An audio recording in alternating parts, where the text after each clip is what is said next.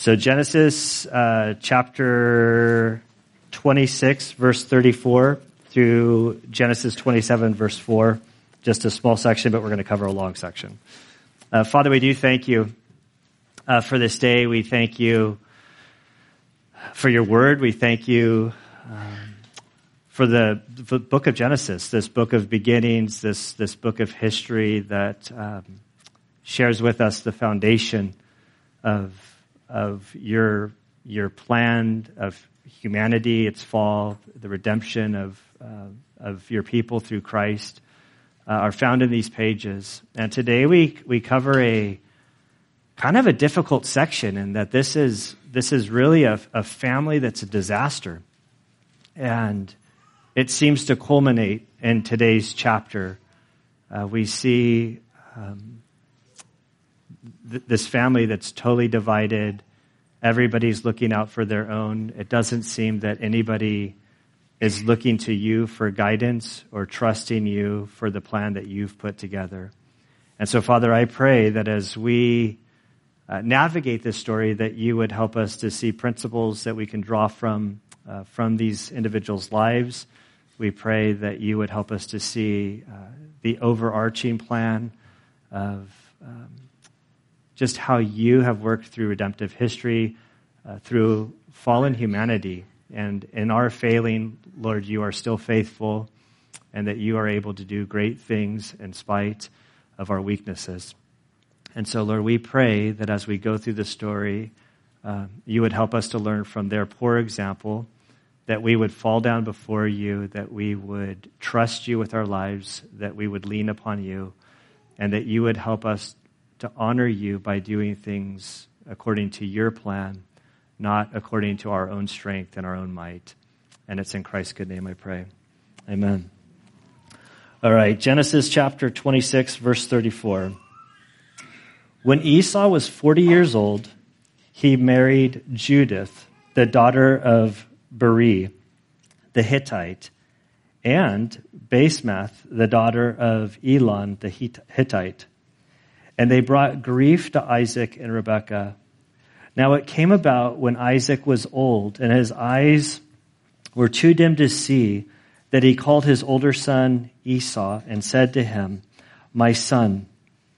And he said to him, "Here I am." Isaac said, Behold now, I am old and I do not know the day of my death. Now then, please take your gear, your quiver, your bow, and go out to the field and hunt game for me, and prepare a savory dish for me, such as I love, and bring it to me that I may eat, so that my soul may bless you before I die. And Father, we do thank you again for the story. We ask that you would lead us now, and it's in Christ's good name we pray. Amen.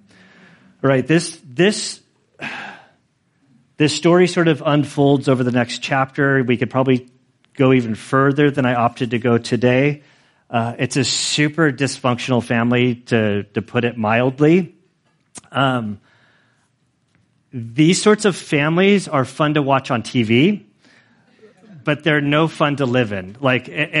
And this whole thing is a disaster. Our family's been kind of laughing about this story of the tricking, because my dad, as he's getting older, his eyes are now a little bit dimmer. He can still see. He can't necessarily read.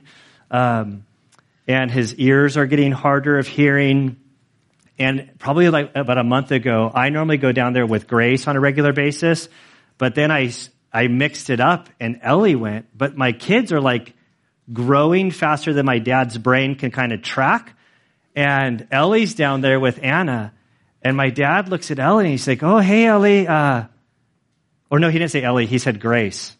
"Hey, are you getting ready for me to buy you a car?" And Ellie looks at Anna like, "What do I do?" And Anna's like, "Just roll with it, honey." "Yeah, Grandpa, I'm ready for that car," kind of like. And so it's been this big sort of joke in our family, like, oh, we're having the little switcheroo, but it's not actually happening. It's just, and so it's fun to watch. But in this story, this is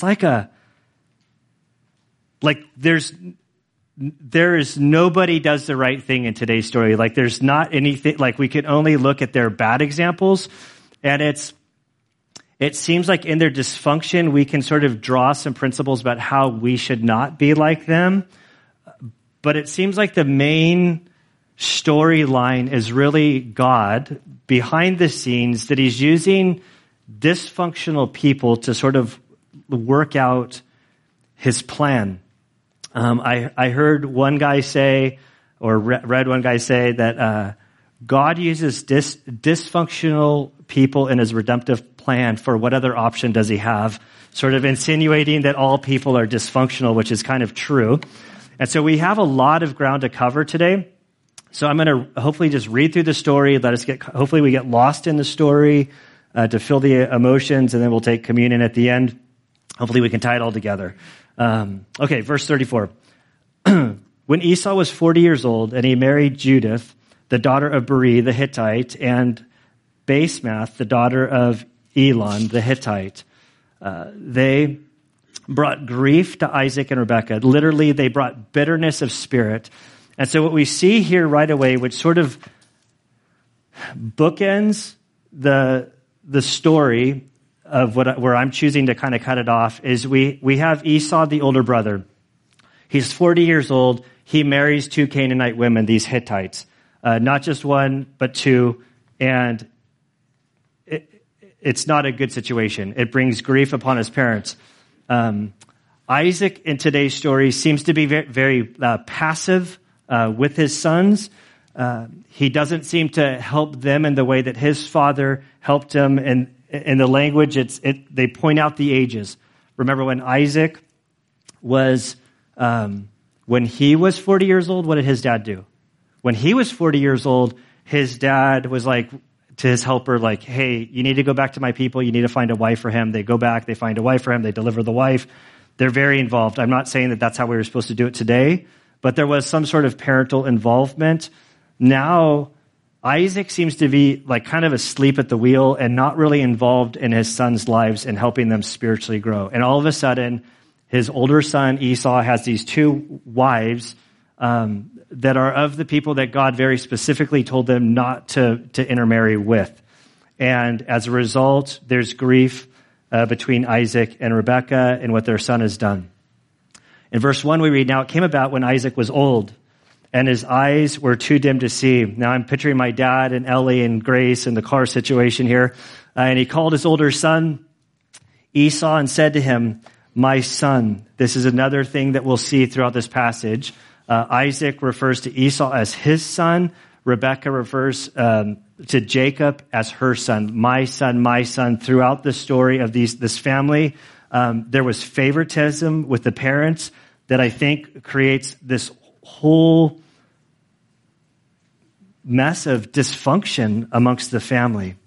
So he calls his son Esau the one who hunted and was an outdoorsman and brought him barbecue, and he loved his son for these reasons. And he said to him, here I am, this is Esau. And Isaac said, behold, now I am old, and I do not know the day of my death. He would actually have 43 more years to go, but he's fearing that his end is near. If you trace the story, I believe that he had a brother who died at the same age. So he's starting to feel like his life is coming to the end. And he says, now that I'm getting old and I'm about to die, please take your gear, your quiver, your bow, go to the field and hunt game for me, and prepare a savory dish for me, such as I love, and bring it to me that I may eat, so that my soul may bless you before I die. And so in this first scene, the story is sort of painted. We see that he's blind, not just physically, but it's been pointed out that he's also spiritually blind. He can't see God's plan. God has already revealed to him that Jacob is the one who's to receive the blessing. In the midst, this son Esau doesn't seem to care about honoring or living for God. He's married these 2 women outside of the plan. But Esau is going to come up with his own plan to sort of circumvent what God has already decreed about the younger son, Jacob. And so he says, go get this food, go do these things, give me a great barbecue, and then I'll bless you before I die. And then the discussion about birthright, which Jacob already acquired from his brother. And now we have blessing. If you want to, help falling asleep at night, you can go read all the commentators, and they're kind of argue over the distinctions between blessing and birthright. Some, it's the same thing. Some say it's different. In the story, it seems to be the same thing, because when Jacob acquires the blessing from his father, Esau is furious because he's like, he took my birthright, and now he took my blessing, and he ends up furious with this whole thing. And so this seems to be sort of like the last will and testament of somebody before they were to die. They would sort of grant various things to the individual that seem to be distinct from the birthright. I don't want to get wrapped around the axle on this, but it seems to me in this story, by the blessing that's given to Jacob, it seems that Isaac is trying to circumvent what God has decreed would go to Jacob. And he seems like he's giving him the Abrahamic covenant. He's giving him the blessing of all the resources. It seems like he's giving him everything that would be included in the birthright. And so he comes up with this plan. But Rebekah was eavesdropping. And verse 5, Rebekah was listening while Isaac spoke to his son Esau. When Esau went to the field to hunt for the game to bring home, Rebekah said to note her son, Jacob, "Behold, I heard your father speak to your brother Esau, saying, 'Bring me some game and prepare a savory dish for me, that I may eat and bless you in the presence of the Lord before my death. Now therefore, my son, listen to me as I command you. Go now to the flock and bring me 2 choice young goats from there, that I may prepare them as a savory dish for your father, such as he loves. Then you shall bring it to your father, that he may eat, so that he may bless you before his death.'" And so she is coming up with this kind of a sleazy plan. I mean, this is horrible. She's taken the baby kid, who's her favorite, and she said, "I overheard Dad talking to your brother. He's out hunting. He's going to do this. Go out to the flocks. Get me, 2 animals. I'll prepare up the tasty dish. You run in there first. You can get this. You can cheat your brother out of this blessing." This is horrible. And I believe that Jacob has a little bit of a conscience in this, because he answered his mother Rebekah and said, "Behold, Esau, my brother, is a hairy man, and I am a smooth man." Remember, he's redhead. He like in his birth story, it was kind of like Esau means hairy. He's the first hairy to be born. Like, he's got hair all over him. They're going to put something over the back of his neck, so that when his dad touches him, it feels like an animal or something. And he's like, "I'm a smooth man. He's a hairy man. Perhaps my father will fill me, and then I will be as a deceiver in his sight, and I will bring upon myself a curse and not a blessing." I think we could probably cross out that word "as." Perhaps my father will fill me, then I will be a deceiver. Like, he's actually a deceiver. He won't be as a deceiver. He's trying to deceive his father. Right now he's concerned not about sort of it being actually wrong what he's doing. He's concerned about getting caught by the father. And he said, "If I do this, it's going to bring about a curse on me, not a blessing." But his mother said to him, "Your curse be on me, my son. Only obey my voice and go get them for me." So he went and he got them all the supplies that she asked for and brought them to his mother. And the mother made a savory food as his father loved. Then Rebekah took the best garments of Esau, her elder son, which were with her in the house, and put them on Jacob, her younger son. And she put the skins of the younger goats on his hands, on the smooth part of his neck, and she gave the savory food and the bread which she had made for her son Jacob. Okay, so the whole scheme is like put together. She made up the food. Are you guys trying to imagine the story? Could you come up with something that's good? Like a coat on the, like, I'm trying to, like, how bad are this guy's eyes? Like, did they just get some, like, stuff and, like, tie it on with string or glue or whatever? But so she's got her, like, her smooth boy all taped up with hairy stuff. For those of you that go back to the Beavis and Butthead days when he tries to glue on a beard, like, that's Like, I'm just trying to, sorry, there's at least one that knows what I'm talking about. That's like, but it's like, what did she do to this kid to try to make him hairy? She gets everything. And so now this kid has the hair stuck on him. He's got the barbecue. I'm just imagining his heart like racing, where he can hear his own heartbeat. And he's asked to go into his dad to deceive his dad. Verse 18. Then he came to his father and said, "My father." And he said, "Here I am." "Who are you? Who are you, my son?" And Jacob said to his father, "I am Esau, your firstborn. I have done as you told me.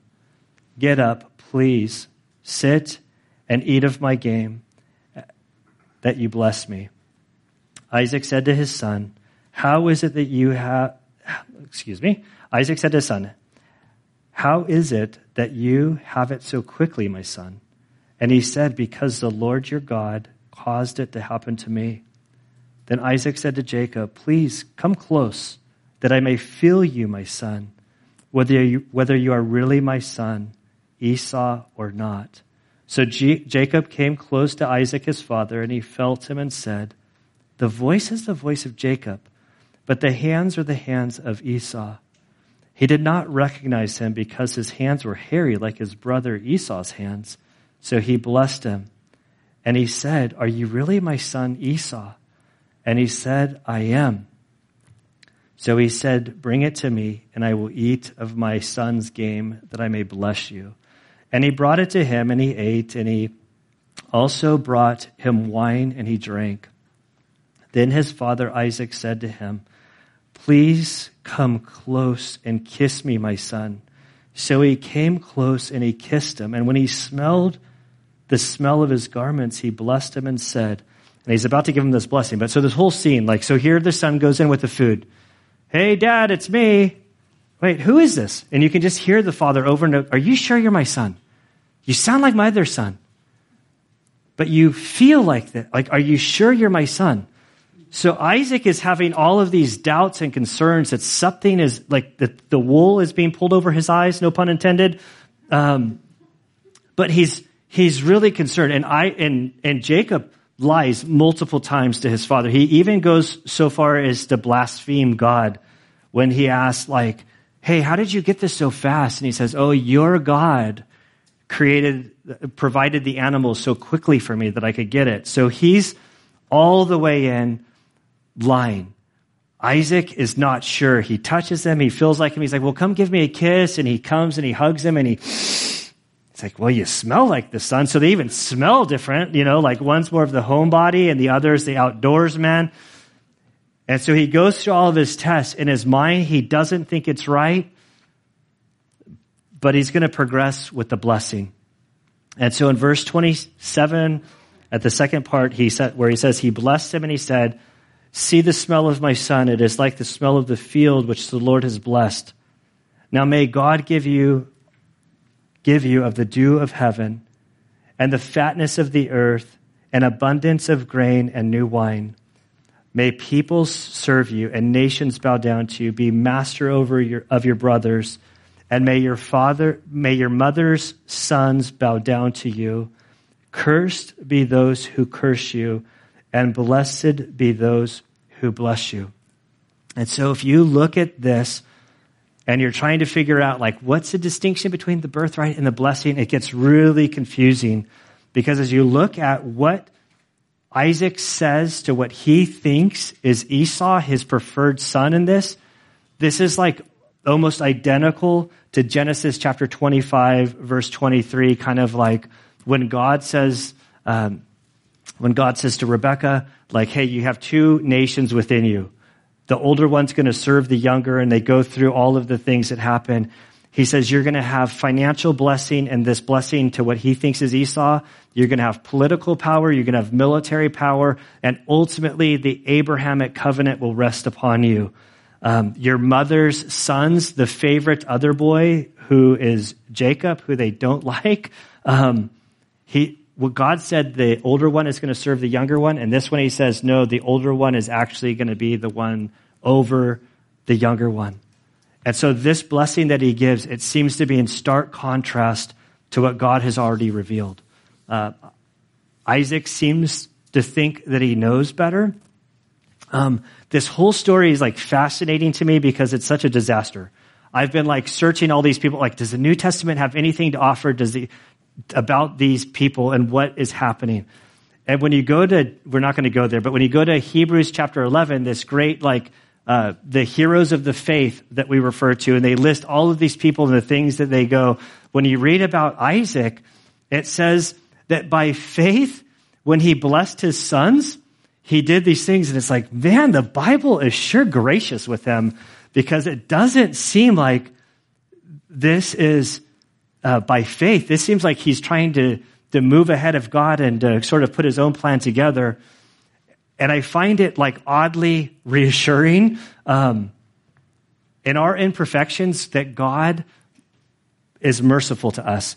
And in our failings and in our going about things the wrong way, God somehow has mercy on us. His grace flows. And then it's like when he looks at us through his eyes, he sees the blood of Christ. He sees holiness, righteousness, none of this stuff that we deserve. But it's just a wild story. And it's about to get more heated. Verse 30. When it came about, as soon as Isaac had finished blessing Jacob, and Jacob had hardly gone out from the presence of Isaac his father, that Esau his brother came in from his hunting. Then he also made savory food, and he brought it to his father. And he said to his father, let my father arise and eat of his son's game, that you may bless me. Isaac his father said to him, who are you? And he said, I'm your son, your firstborn, Esau. And I see at this point, like Esau, like the light bulbs are starting to go on. Like, what is happening here? Verse 33, and as we sort of like see the agony and the pain that are caused to these two individuals, verse 33, then Isaac trembled violently. Verse 34, when Esau heard the words of his father, he cried out with an exceedingly great and bitter cry. Verse 38, so Esau lifted his voice and wept. Like this is like agony at the deepest level. This betrayal that has happened. Verse 33, then Isaac trembled violently. I just see this like old man just like heartbroken. Like what has just happened? Then Isaac trembled violently and said, who was he then that hunted game and brought it to me, so that I ate all of it before you came and blessed him? Yes, and he shall be blessed. He acknowledges that he was deceived and that the blessing that he gave was irrevocable. When Esau heard the words of his father, he cried out with an exceedingly great and bitter cry. And he said to his father, bless me, even me also, O my father. Please, Dad, is there any way? Don't you, like, you got another one in your back pocket? Is there anything that you can do to bless me also? I'm the one who you wanted to bless. And he said, your brother came deceitfully and has taken away your blessing. Then he said, is he not rightly named Jacob? For he has supplanted me these 2 times. He took away my birthright. Not really accurate in my opinion. Like the first time, he just had an opportunity. He's like, well, I'm going to die anyhow. My birthright's no good to me, so just take it. Just give me that red stuff. But in his memory, it was that his brother deceived him. He took away my birthright, and behold, now he's taken away my blessing. And he said, have you not reserved a blessing for me? But Isaac replied to Esau, behold, I have made him your master, and all his relatives I have given to him as servants. And with grain and new wine I have sustained him. Now as for you then, what can I do, my son? Esau said to his father, do you only have one blessing, my father? Bless me, even me also, O my father. So Esau lifted his voice and wept. So he's distraught. He's angry. He's frustrated that the blessing came over him. Over in Hebrews chapter 12, you can go there or you cannot go there, whatever you want to do. When Hebrews comments on this, we read in Hebrews chapter 12, see to it that no one comes short of the grace of God, that no root of bitterness springing up causes trouble, and by it many defiled, that there be no immoral or godless person like Esau, who sold his own birthright for a single meal. For you know that even afterwards, when he desired to inherit the blessing, he was rejected, for he found no place for repentance, though he sought for it with tears. Which is kind of an interesting passage, and I think to make sense of this, if we go over to 2 Corinthians chapter 7, over in 2 Corinthians chapter 7, verse 8, we read, for though I caused you sorrow by my letter, this is the Apostle Paul writing to the church in Corinth, I do not regret it. Though I did regret it, for I see that the letter caused you sorrow, though not only for a while. I now rejoice, not that you are made sorrowful, but that you are made sorrowful to the point of repentance. For you are made sorrowful according to the will of God, so that you might not suffer loss in anything through us. For the sorrow that is according to the will of God produces repentance without regret, leading to salvation, but the sorrow of the world produces death. And so when I put these two together and we go back to the story of Genesis, the sorrow of Esau seems to be that he's sorrowful that he's missed out on the blessing. He's not sorrowful that he's like outside of the covenant of God, outside of the relationship of God. He wants all of the blessings that come with the relationship, but he doesn't actually want the relationship.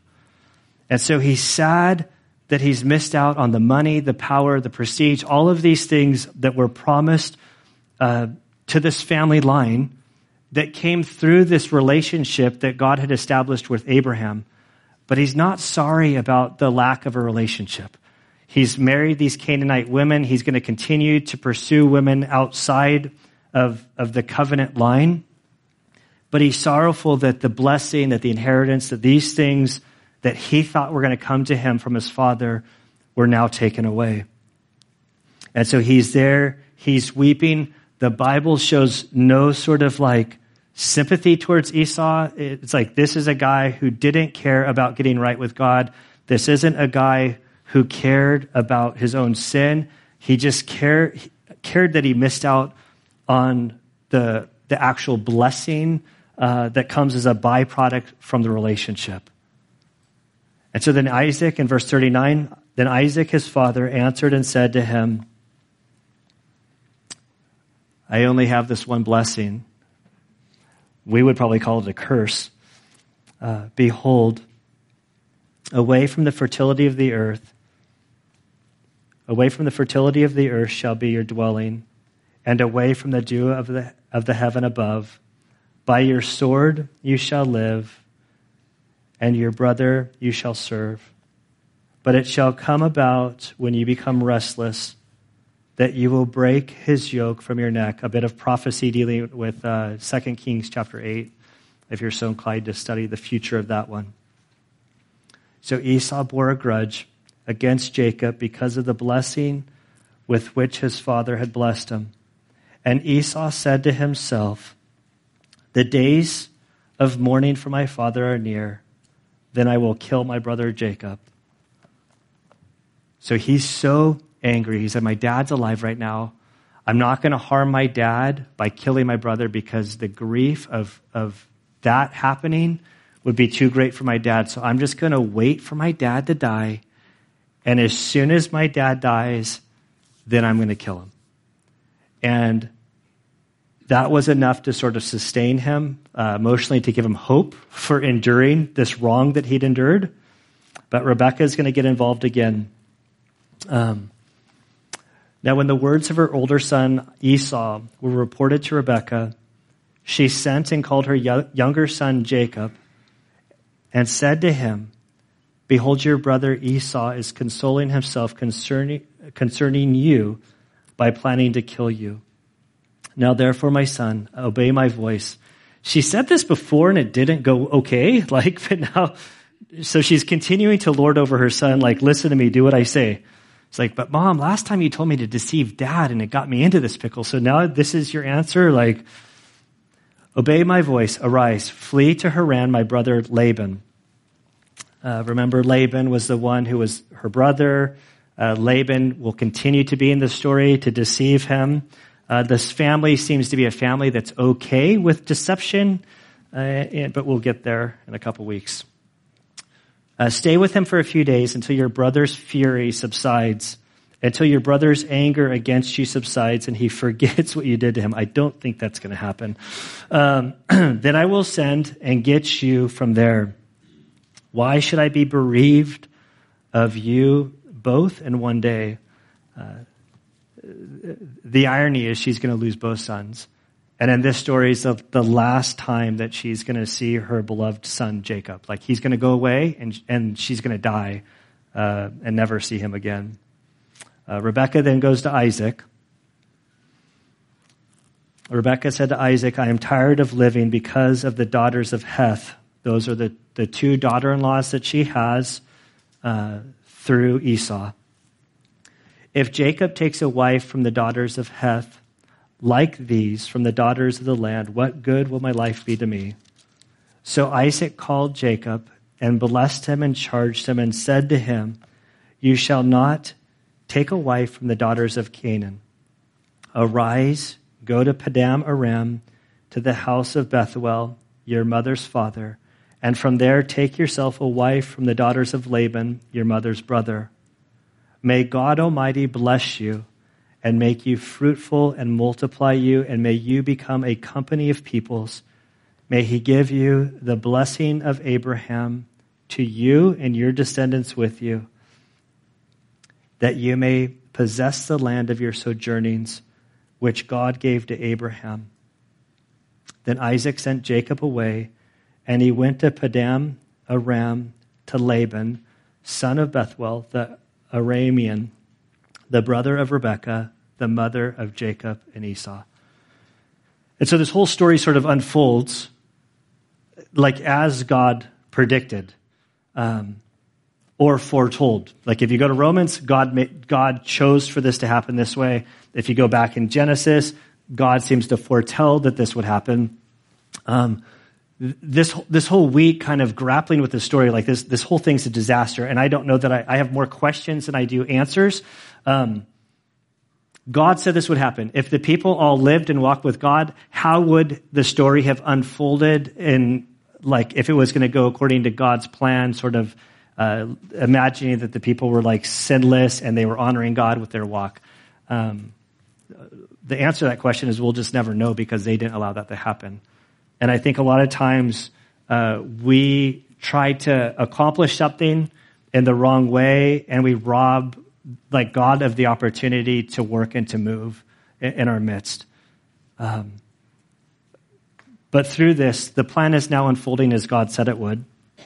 Verse 6, we see that Esau saw that Isaac had blessed Jacob, and he sent him away to Padam Aram to take himself a wife from there. And when he blessed him and charged him, saying, you shall not take a wife from the daughters of Canaan, and that Jacob had obeyed his father and his mother and had gone to Padam Aram. So Esau saw that the daughters of Canaan displeased his father Isaac, and Esau went to Ishmael, who, remember, is Isaac's brother from Abraham of the different woman, an individual who's outside of the covenant of God, and he married, beside the wives that he had, Mahalath, the daughter of Ishmael, Abraham's son, and the sister of Nebaioth. Okay, it's a long story. So what do we do with this passage? What do I do? Okay. Everybody's a disaster in this story. This week was a super rough week in my house. Was our anniversary, which wasn't rough. We ended the anniversary with Anna and Grace the stomach flu hit them. I'm a total dead man. Like, this is Thursday. This is too late in the week for the stomach flu to come around. I text John Friday morning. I'm like, hey man, I'm a dead man walking. I don't know if I'm going to make it to Sunday morning. Like, I'm just looking at the scorecard here. I think he's prayed my way to health, because like, this is a terrible story. Like, I don't. And I'm like, there's like no heroes in the story. Like, everyone is a total disaster. And like the first lesson that sort of, that stands out to me is, if we sow in the flesh, we're going to reap in the flesh. Nowhere in this story is this family like unified. Nowhere in this story is there like harmony. Nowhere in this story are these people who are saying, God has been so good and gracious to us. How can we honor him with our lives? Like, how can we honor him through this?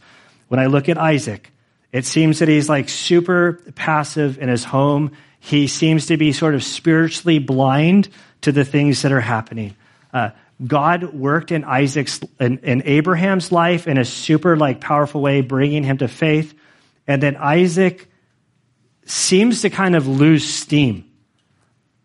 And there's really not a whole lot that's said about him positively in the story. Maybe by the end, when he's giving the second blessing to his son, maybe he's so humbled by God that he's just surrendered. He's come to his wit's end. When I look at Rebecca, it's like she's just scheming. Like, every which way, she's just conniving, trying to force an end. Like, it's not about, the ends don't justify the means. Like, she sees the end. She sees what God has promised and delivered, and she thinks that she has to sort of force it to come about. Like, I don't know. There's just nothing I can see about this that's good. Esau, maybe you can you can almost make a case for him up into the point to where he actually goes and deceives his dad and lies to his dad and does all this stuff and carries out this plan of deception. So remember what he did to his dad, that in like 2 weeks, when we come to him getting deceived by his uncle over the girl that he's in love with. So don't feel too bad for him when that story comes, because it's like justice has come around. Then we have Jacob, who's this like impulsive guy that doesn't seem to think, doesn't seem to care about what God cares about in his life, doesn't seem to he wants the blessing, but he doesn't want the relationship. And I think that's super, super common. We see this in our world all the time. People want nothing to do with God. Then stuff goes wrong, and then God gets all the blame, and they start getting all mad at God. It's like, well, why is it that God's now responsible for your poor decisions? But this happens all the time. Like, I hear laughter out there, so I think that that's an agreement. Like, I've seen it in my own life, like where I'm doing all of this stupid stuff. It's like, God, don't you even care about me? He's like, yeah, I care for you, but you're working really hard against me. And this whole story of this family is just painfully sad. Like, they're so flawed. They're living in the flesh, and they just don't seem to care about God and doing things his way. But then in the overarching theme of the Bible, we always hear about the God of Abraham, Isaac, and Jacob. So these are like 3 pillars of the Bible. So the Bible seems to hold these 3 individuals up. And I think that it's always been backwards in my mind. I have it that these guys are really 3 great guys, and so God's working through them. But the reality is these are like 3 really messed up guys that God has chosen, and he hasn't chosen them because they're anything special. He's chosen them because of their weakness, because of their imperfection, because through them, God's faithfulness and his glory can be seen more greatly working through them. And so his sovereign grace is totally at work. It's not about what they do, it's what God does in spite of them moving through this story. That through these individuals, the Messiah, Jesus, will come. We're going to take communion today. A quote I heard this week or read this week, I can't remember. I hear stuff and I read stuff and they merge together in my mind. An individual said, if the Lord couldn't use our mistakes, speaking of humanity, he'd have nothing to work with. And I love that this story, like, there's nowhere in this story are these people like, oh, these are really good people, so God's going to work through them. And it's like, no, these are totally messed up people, and yet God is moving in the midst of their mistakes.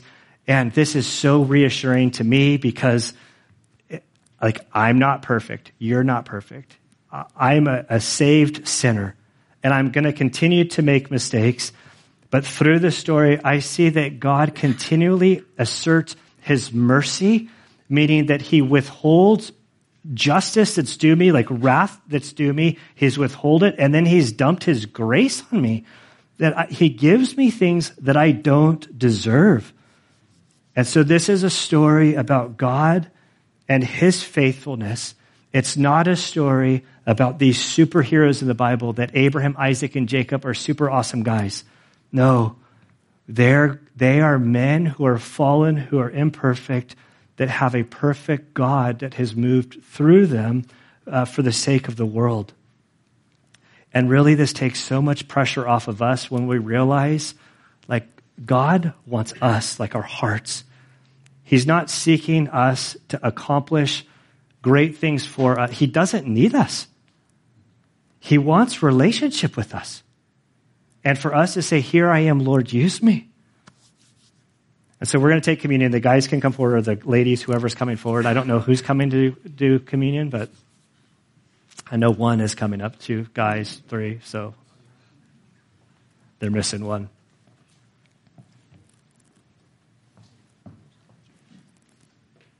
Oh, we have a stand in here. A 4th is coming. All right, so the elements are going to go forward here. And as they're going out, just take what you need and hold on to it. I think the first side of communion is for us just to go before the Lord and to say, Lord, I'm not perfect. This could be a huge step for you to reach that point of just brokenness before God, to acknowledge that, like, what you bring to the table is your sin, your imperfection.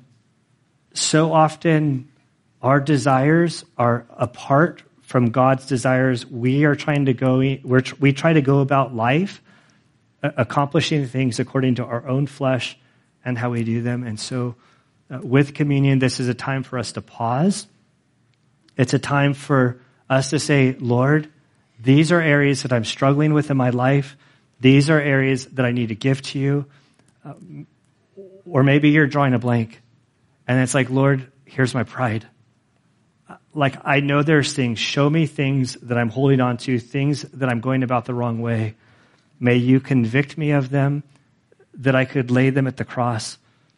And so just take this time to seek God and to ask him to show you areas that you need to surrender to him.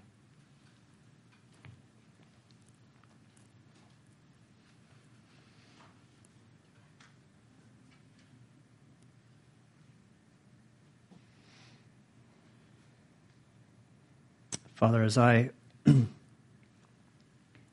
have read and kind of contemplated this chapter this week, Lord, I've just found it oddly encouraging to see these individuals, all of them kind of going about things in the wrong way. And I feel like in different season and just different days of this week or throughout my life, I've identified with each of these 4 characters. I've seen myself make similar mistakes and errors, and so, Father, we come before you, or I come before you, and I acknowledge, Lord, my will is so often in conflict with your will. We are so self-focused, and we can be selfish and driven for our own personal reward and our own gain. And so, Lord, this story reminds us that that your scriptures sort of humble us, Lord. They bring us to your throne, Lord, and to your presence, your majesty, your glory, your holiness, which is beyond our comprehension. Who we are is magnified. We are fallen people. We are a people that are in desperate need of a Savior. And if it was up to us, we would concoct some way that we would find acceptable, a system of things that we would do in order to get right with you, a system of do's and don'ts, and hopefully we would measure up at the end of the day. But I thank you, Lord, that your word from the very beginning of Genesis made it clear that you would establish a plan, you would establish a covenant, you would provide a means through your Son, Jesus, that we could get right with you. We thank you that your plan isn't about our works. It's about his work on the cross, providing the atonement for our sin, for our shortcomings.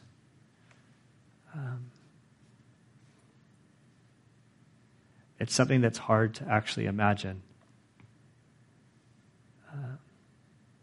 And Lord, as we hold these communion elements in our hands today, we're reminded of Jesus' body that was broken for us, that he was beaten to the point to where he was unrecognizable. And we're told in your word that by his wounds we are healed. We thank you, God, that he was our substitute. Lord, and the juice that we hold in our hand is a reminder of the new covenant that we have in him. And Father, as we take communion today, we pray, Father, that you would help us to align our will with your will, that through your Spirit you would help us to desire the things that you desire. Help us to see the world around us as you see it. Father, I pray that you would help us to see the people out there as people for whom Christ has died, that you would help us to be your ambassadors, that we would proclaim Jesus until he returns or we go to be with you. Father, we are thankful that in Christ we are clean, in Christ we are forgiven.